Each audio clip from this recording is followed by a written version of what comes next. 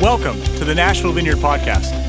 For more information, please check us out at www.nashvillevineyard.org. Thank you so much for listening, and we hope you have a great day.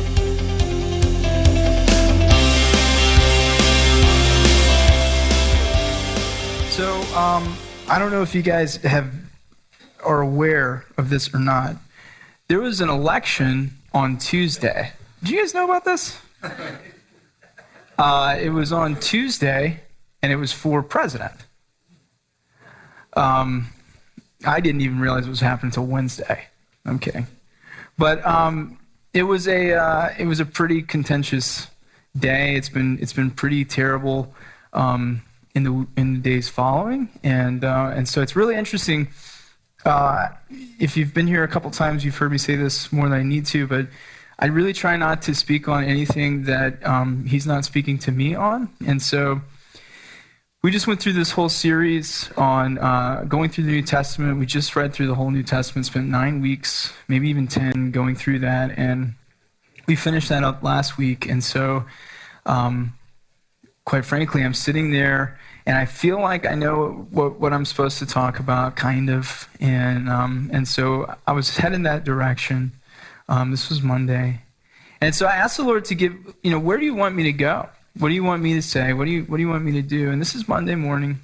And so he gave me a chapter in the Old Testament. And I was like, all right, cool, let's go there. And so I went there, and there was something in there that was good, and it was applicable. And I just started, going that direction. And to be honest with you, the more the week progressed, the more I felt like, I feel like I need to talk about this. I feel like I need to say something about what's happened and what's happening.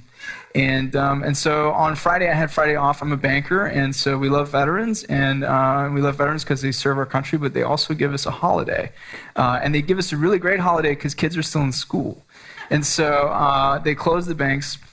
So I had Friday off, and I was pretty bothered by everything that was going on. And I took a walk, and like 2.5 hours, and just spent time with the Lord. And I said, I felt like I was really sure that you spoke to me. You gave me this chapter. You gave me this verse, and I don't want to move away from that.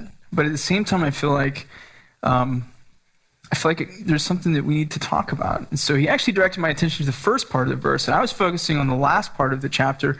And he was saying, I didn't tell you where to focus. And so I went back and focused on the first part of the chapter, and that's where we're going to camp today. And so if you have a Bible, there's Bibles on your seat. Those are just gifts if you don't have them. Those are only the New Testament, so they're not going to apply today. But you can still keep them if you don't have one. So let's see. We're going to go to 2 Kings chapter 3. And so if you want to find it, we're going to have some of it up on the screen, kind of. It'd be great if we could bring Bibles, because I do this and I'm not good at it. So it's just good for you. I already have it up here, but it'd be great for you. So I think the Holy Spirit wants to say something to us today. I think he wants to talk to us, and I think this is kind of a family talk. So this will be fun. So 2 Kings chapter 3. Joram, son of Ahab, became king of Israel in Samaria in the 18th year of Jehoshaphat, king of Judah. And he reigned 12 years. He did evil in the eyes of the Lord, but not as his father and mother had done. He got rid of the sacred stone of Baal that his father had made. Nevertheless, he clung to the sins of Jeroboam, son of Nebat, which he had caused Israel to commit. He did not turn away from them. So let's pause. Don't go to the next slide, Morgan. So we got to catch up a bit before we go on. So we got to talk a little bit about the names, about Israel and about Judah, and just a quick history lesson. So at one point in time, so we're reading out 2 Kings. At one point in time, Israel was ruled by judges and prophets, and they were people, and they were God's chosen people. And this was after they had wandered in the desert. They're going into the promised land. And if you remember, Joshua and Judges is kind of about that. That book of Judges is about the rule of the judges in Israel. And so the people of Israel began to look around and said, it seems like everyone else has kings. We would like a king. And God says, I promise you don't want this. And they have this conversation, and he says, okay, fine. And so he gives them a king. And so that king, as we know, is King Saul. And so Saul is raised up and does a pretty decent job. He's kind of weak and he's kind of weak and doesn't do so hot. And so God sees this and he raises up David. You guys remember David, the David and Goliath, that David. So David does a pretty good job. God really enjoys him. He's after his own heart. But he's, sometimes he's good, sometimes he's bad. So he has this affair with this lady and killed her husband, just minor things. And from that affair, he has a son, and his son is Solomon. And so Solomon is brought up from king, and he takes over, okay? So Solomon does really good for a little while, and he's super wise, and he's doing an okay job. But like his father, he likes the ladies, and so Solomon gets just lots of wives. I mean, a lot, and he collects them like we collect, the Chipotle cups that sit in our car forever. So that's just how he is with wives. He's just getting all kinds of wives, and so from all of those wives, he starts incorporating their gods and their worship and what they're doing, and God doesn't really like that. But God made a promise to David and said, you know what? Solomon's going to rule all the days of his life. And he does. And so after he dies, his son is really bad. And so his son causes everyone a lot of hardship, and eventually everyone revolts. And the Lord raises up someone else, Jeroboam, who we just read about, right? To kind of lead this rebellion, but he doesn't do it well. And the Lord separates the tribe into two. He leaves Judah and Benjamin in the south, and then he takes the rest of the 10 tribes, because there's 12, right? Rest of the 10 tribes up to the land of Samaria. And so it's interesting. So he talks about that. It said that Joram did the sins of Jeroboam. So we gotta know what that means, right? So Jeroboam is moved out of Judah. Judah was where the temple was, where the priests were, and all that sort of stuff. So he moves up to Samaria, and he's worried. He's worried because everyone's going to go back into Judah and worship. And he's worried that eventually they're going to say, look, this is a lot of trouble. Let's just become one again. And we're just going to go back under the king in Judah, and we'll just be one. And so what he does is he decides to make Judaism light. And so he creates his own gods, his own customs that sort of mirror what people are doing in Judah. And so it's just this whole big thing. He creates these calves and these gods. And so what he does is, because he's so worried that the people are going to go back, that he creates his own religion, essentially. And so we look here, and it says that Joram does the same thing as Jeroboam. And so he doesn't do away with that. So you have these two kings here. And they're very divided. Hundreds and hundreds. I just skipped through hundreds of years of history until we get to this story. All the way back in 1 Kings is where you find about all that sort of stuff. So let's keep reading. Now, Mesha, king of Moab, raised sheep, and he had to pay the king of Israel a tribute of 100,000 lambs and the wool of 100,000 rams. But after Ahab died, the king of Moab rebelled against the king of Israel. So at that time, King Joram sent out from Samaria and mobilized all Israel. He also sent this message to Jehoshaphat, king of Judah. The king of Moab has rebelled against me. Will you go with me to fight against Moab? I will go with you, he replied. I am as you are, my people are as your people, my horses as your horses. And he says, by what route shall we attack? Through the desert of Edom, he answered. So the king of Israel sent out with the king of Judah and the king of Edom. After a roundabout march of 7 days, the army had no more water for themselves or for the animals with them. What, exclaimed the king of Israel, has the Lord called us 3 kings together only to deliver us into the hands of Moab? But Jehoshaphat asked, is there no prophet of the Lord here through whom we may inquire? An officer of the king of Israel answered, Elisha, son of Shaphat, is here. He used to pour water on the hands of Elijah. Jehoshaphat said, the word of the Lord is with him. So the king of Israel and Jehoshaphat and the king of Edom went down to him. Elisha said to the king of Israel, why do you want to involve me? Go to the prophets of your father and the prophets of your mother. No, the king of Israel answered, because it was the Lord who called us 3 kings together to deliver us into the hands of Moab.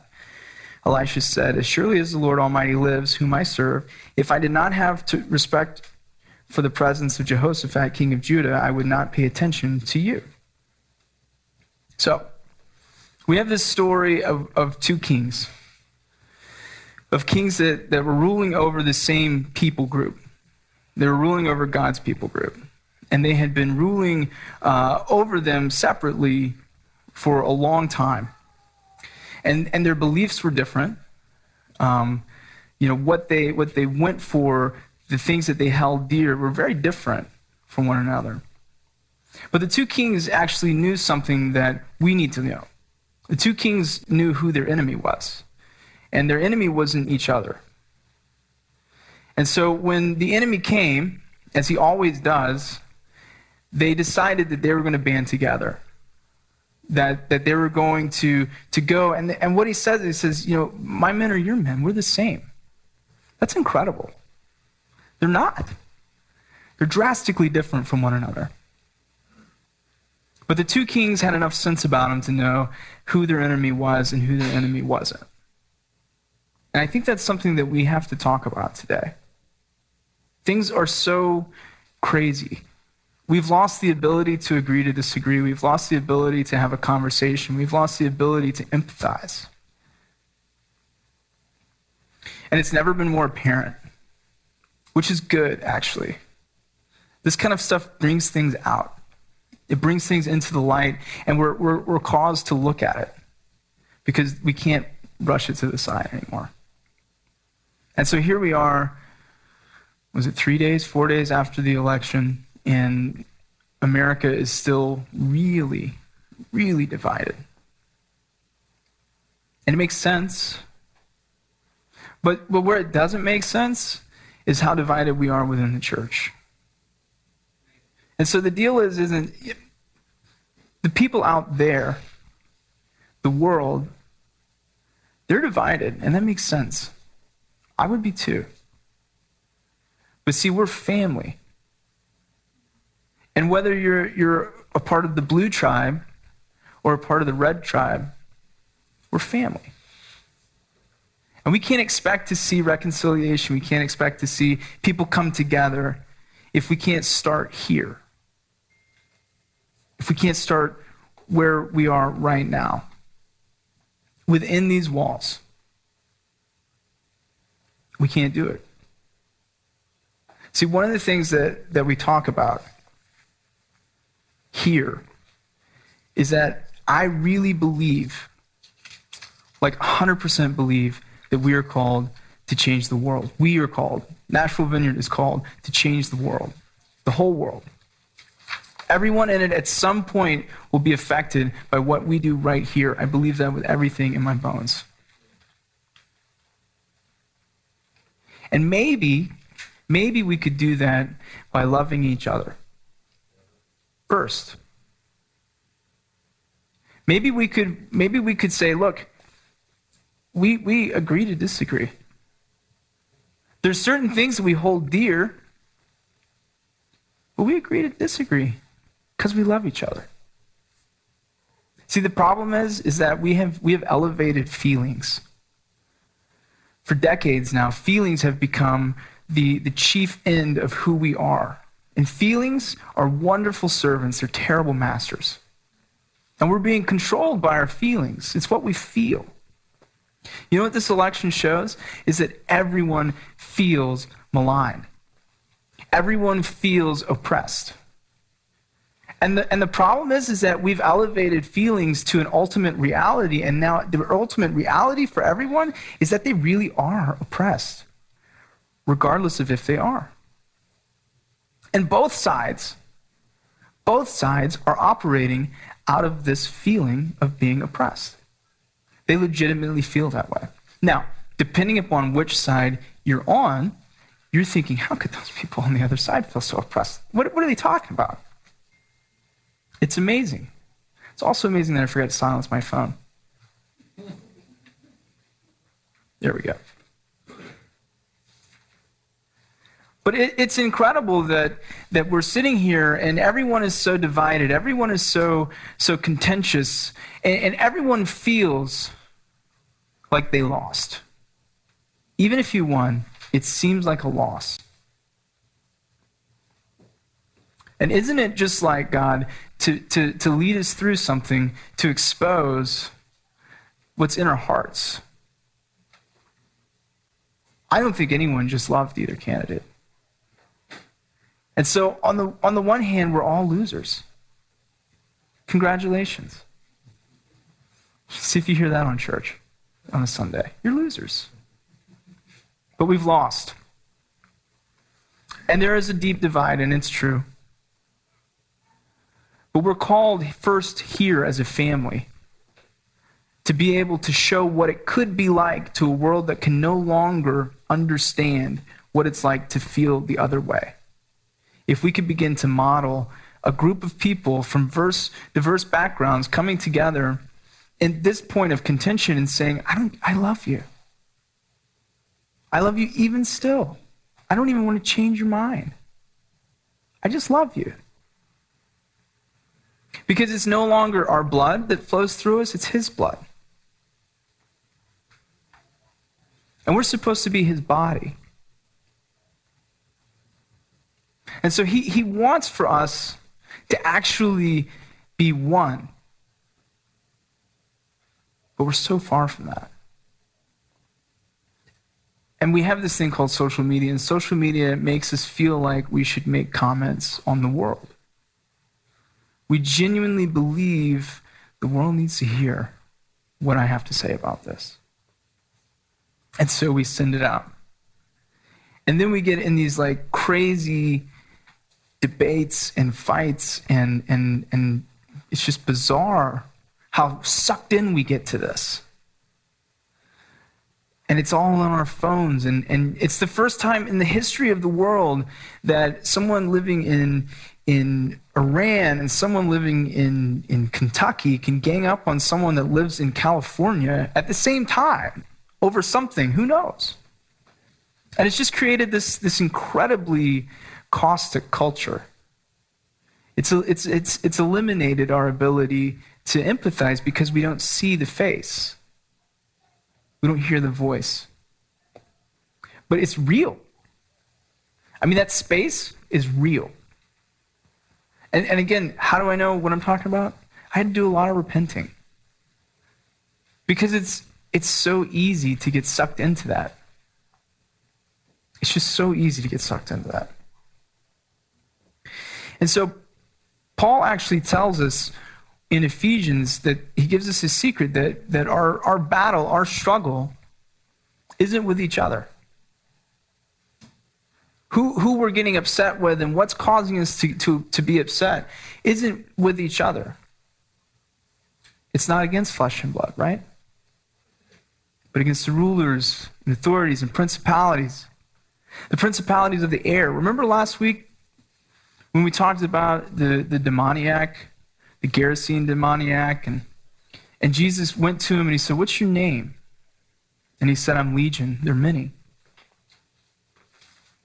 And after he encountered Jesus and the legion left him, he was in his right mind. And it wasn't until he was in his right mind that everyone got afraid.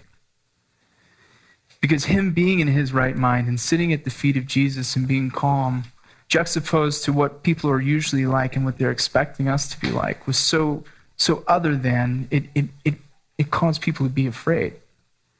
That's how we should be. In the face of adversity, in the face of everything that we're facing in the world world should look at us and get freaked out a bit because we love each other. We love each other despite absolutely knowing the other's shortcomings or what we perceive those to be. That's the call of the church. It's not really to go out and get everyone saved. That's Jesus and the Holy Spirit. Our job is to love each other. It really is. And it won't be until we start doing that we can actually have any sort of effect or impact out there. So the world is actually looking at us and thinking they can't even get past this. How can they tell us how we're supposed to get past this? And right now within the church, there are staunch divisions between whatever progressive and whatever conservative may mean, as far as Christians go. And we've come to a point, we, myself included, where we will say, how can someone love Jesus and vote X and Y? That's crazy. That's crazy. But I said it. I know you said it. And what if we just agreed to not assume the absolute worst of someone who has a different opinion of us? Right? I mean, what if we really didn't believe the person on the left was everything that's demonized by the person on the right? And what if we really believed that the person on the right wasn't what is being demonized about them as well? What if we said, I can't seem to understand it, but I'd love to? It's called empathy. It's called love. It's called respect. But it has to start here. Like here, in this room. I mean, what I want to do is tweet about it. I want to blog about it. I want the world to know where I stand. But that's wrong. I want you to know. And it has to start here before it can ever get anywhere out there. At the Nashville Vineyard, here on a Sunday, we have to come together and say, what are you going to do? We still love you. We still respect you, accept you. We have to do that. So Paul tells us who our enemy is and then who he is not. And then there's this verse in Revelation 12:10 that calls Satan the accuser of the brethren. They could call him a lot of different things. But the author of Revelation was interpreting what the angels were telling him, and they went with the accuser of the brethren. Let's just stay there for a while. When we think about the enemy, and we know there's an enemy, right? He's the accuser of the brethren, not the world, the brethren. And his whole idea is to get us to turn inward and begin to eat our own. And begin to try and kill each other. And to accuse one another of being out. We love telling people they're out. I would say we love telling people they're out much more than we love telling people they're in. It feels good. It feels good when you're vindicated. It feels good when you're right. And everyone believes they're right. And so when we begin to do that, we actually begin to align ourselves with the accuser of the brethren. And we step out from the kingship of Jesus, and we begin to submit to the authority of the enemy and become used by him. And then we begin to grieve the Holy Spirit, which causes us to be impotent. We can't do anything. We can't affect anything. We can't affect society. We can't affect anyone in the room. You know, Jesus says that if you're at the altar and you're giving your offerings and you have something against a brother, don't bother. Just go fix it. It's that big a deal. He doesn't even want to hear you say, I love you, until you say it to someone you're looking at here. Doesn't matter to him. He's much more concerned that we love each other. He's cool. He doesn't need us to love him. And so if we're here and if we're singing songs or if we're really believing that we love Jesus and we're hating our brothers, you don't. And he doesn't want it. So don't bother. It's that big a deal. And so when we align ourselves with the accuser of the brethren, we grieve the Holy Spirit and we lose all authority that we have gained. We lose our influence that we have. Because he doesn't necessarily want us running around as representatives, if those are the kind of representatives we're going to be. Does that make sense? So one time, I was looking at Facebook too much, and this wasn't recent, so don't try to who it was, but I was looking at Facebook, and there was someone that I went to church with that was just ridiculous on Facebook, just being nuts, and in the name of Jesus. And I got just super mad about it. And I wrote things and then I deleted them, and I wrote things again and then I deleted them. And then I was just saying, what am I going to say? Man, it's going to be good. It was going to be really good. And this person, I mean, it wouldn't have taken much to destroy this person because they were just a person. I wasn't like I was going against some famous pastor. This was someone in the church who was pretty pitiful, really. But I was so angry with them, I wanted to destroy them with my words. And I believe that I am the smartest person in the room, of any room that I'm in. And I don't care if that's true or not because I believe it so much. So I believed that I could just tear them apart. And so here I am, I'm literally fantasizing about what I'm going to say. And this is Vineyard, so I can say this kind of thing. I had a vision. I had a vision of Jesus. And he wasn't sweet and cuddly, he looked mean. And he raised his hand and he pointed at me and he said, "Be careful how you talk about my bride." And I got pretty freaked out. But I noticed his eyes were a bit over my shoulder. And I don't know how visions work, but I could just tell. And then I turned around and it was the enemy and he was whispering all of the anger and hatred I had that I was coming up with as my own ideas. It was his ideas. And I was just grabbing a hold of him. I loved him. I loved them. And it's a picture of what happens to us. The accuser of the brethren is actually roaming about to and fro, seeking who he may devour, right? And part of the way he's going to do that is to begin feeding you hatred of your brother or sister. And it feels so good to begin to pull on that thread. And when you pull on that thread, it begins to come inside of you. And hate wells up. And you have to go through this whole thing of getting all that out. It can create strongholds in your life. It can create places in your heart that could take years to get over. Because it feels so good to pull on that thread. So there's another story that's pretty interesting. This is in Luke 10. There's this Pharisee, and he's a Jew, like a really good Jew. And he comes to Jesus and he says, "What must I do to inherit the kingdom of heaven?" And he says, you know the law, all that sort of stuff. And so he says, just tell me what? And he said, "Will you tell me, what are the greatest?" He said, love your Lord your God with all your heart and love your neighbor as yourself.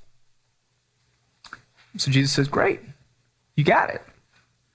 And he says, and it says in the Bible, he said this in order to justify himself, which is what we really love to do, is to justify ourselves.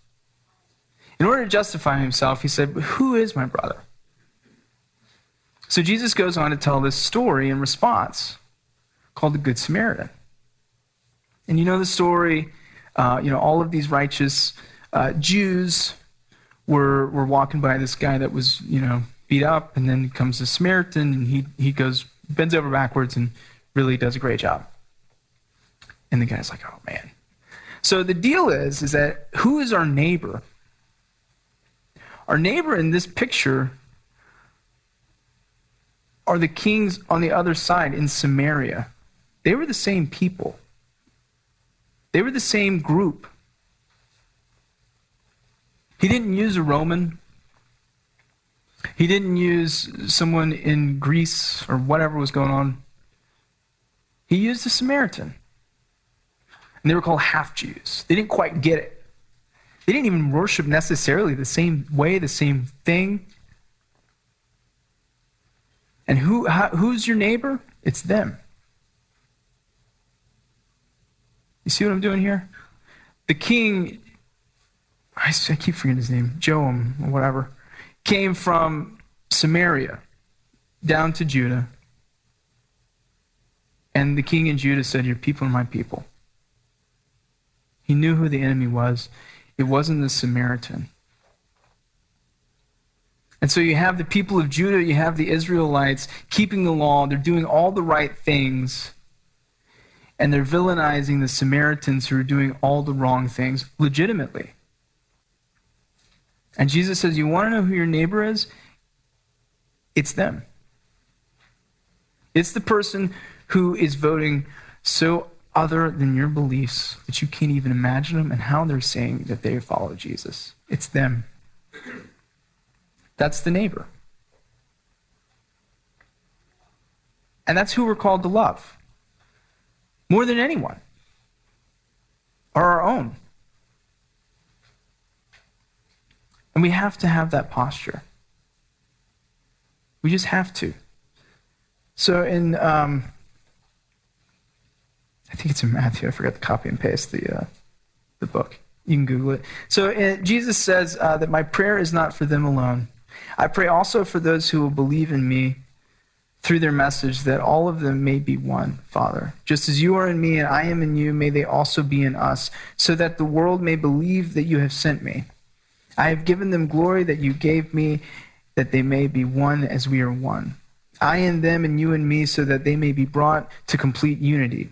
Then the world will know that you sent me and have loved me, and have loved them even as you have loved me. Father, I want those you have given me to be with me where I am and to see my glory, the glory you have given me because you loved me before the creation of the world. Jesus' prayer, like his capstone prayer, was that we would just be one.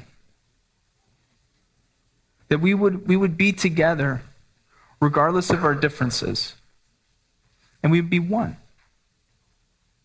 I mean, that's it. He doesn't pray that we would go save the world.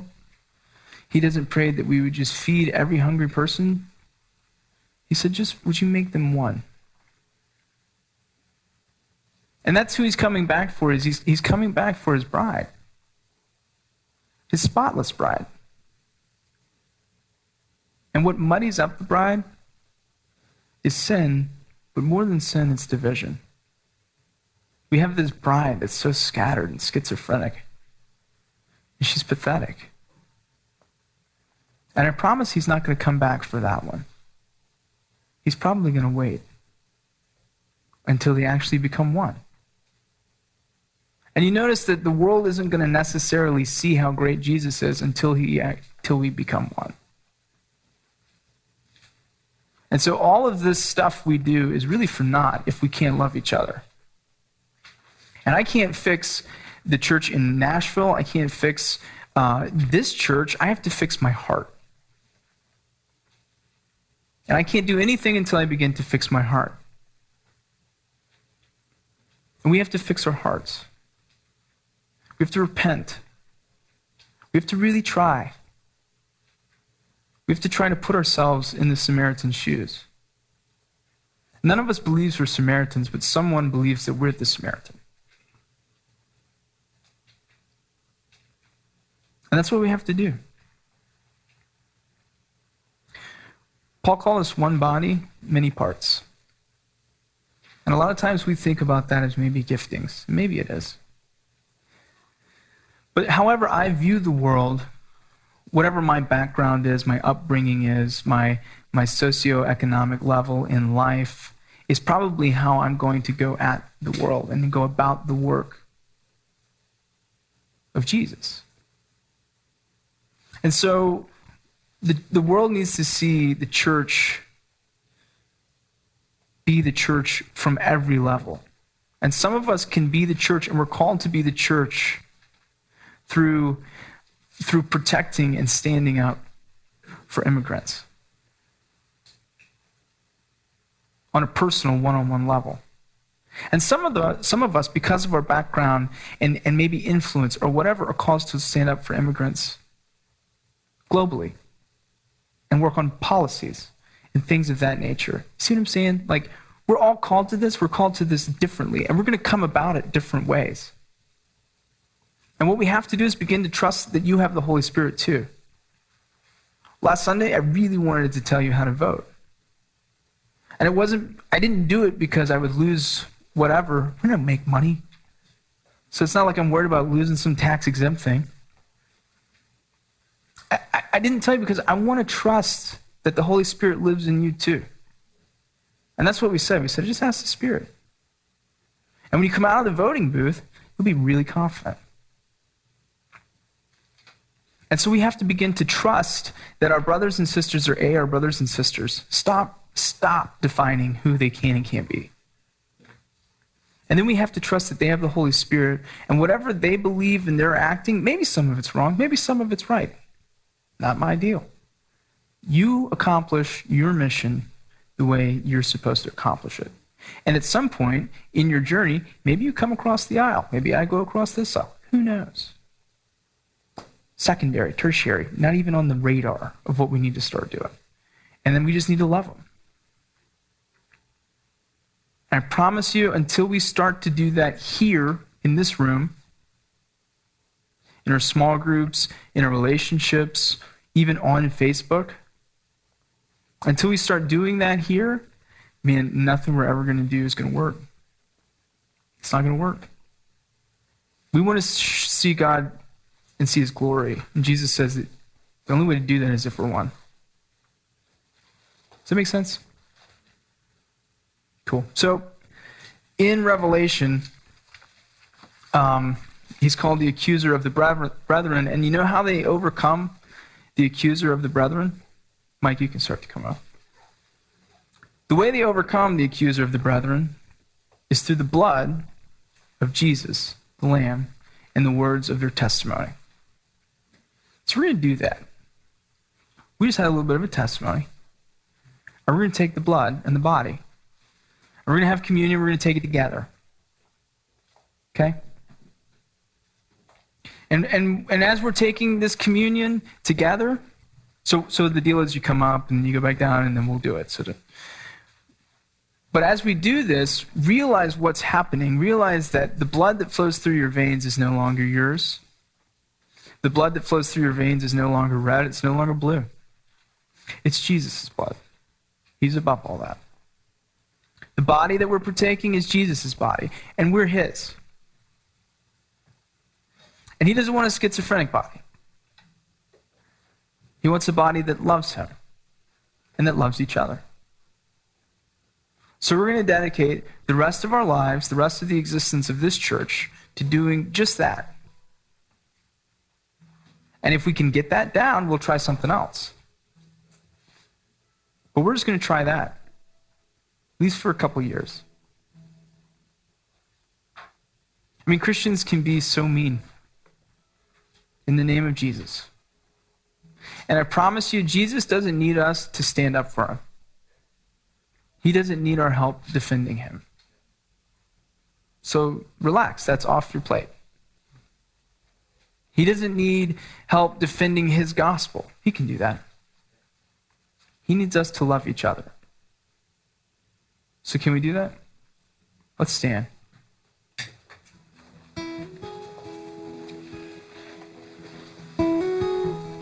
Holy Spirit, you are so good, and we need you. We need you, we need you, we need you. We need to hear your voice louder than the voice of the accuser. We need to quiet our hearts and our souls and just be with you. Lord, we repent. We repent for being so angry, for spewing such hatred and division out of our own mouths and out of our own hearts. We've murdered people in our minds over and over and over again. We're sorry. We're just sorry.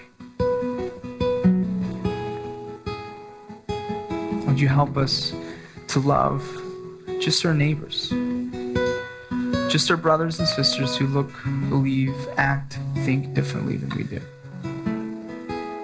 Would you bind us together? Would you bring us into unity? Lord, we want to see your glory. We're desperate for it. So would you help us love each other?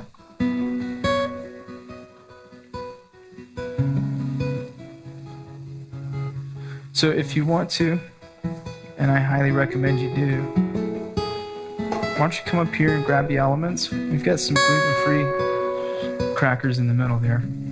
And you can grab the elements, and then let's take them back to our seat. And then we'll take this all together. So you can just come on up. For all upcoming events or more information about the Nashville Vineyard Church, please check us out at www.nashvillevineyard.org. Thank you again for listening, and we hope you have a great day.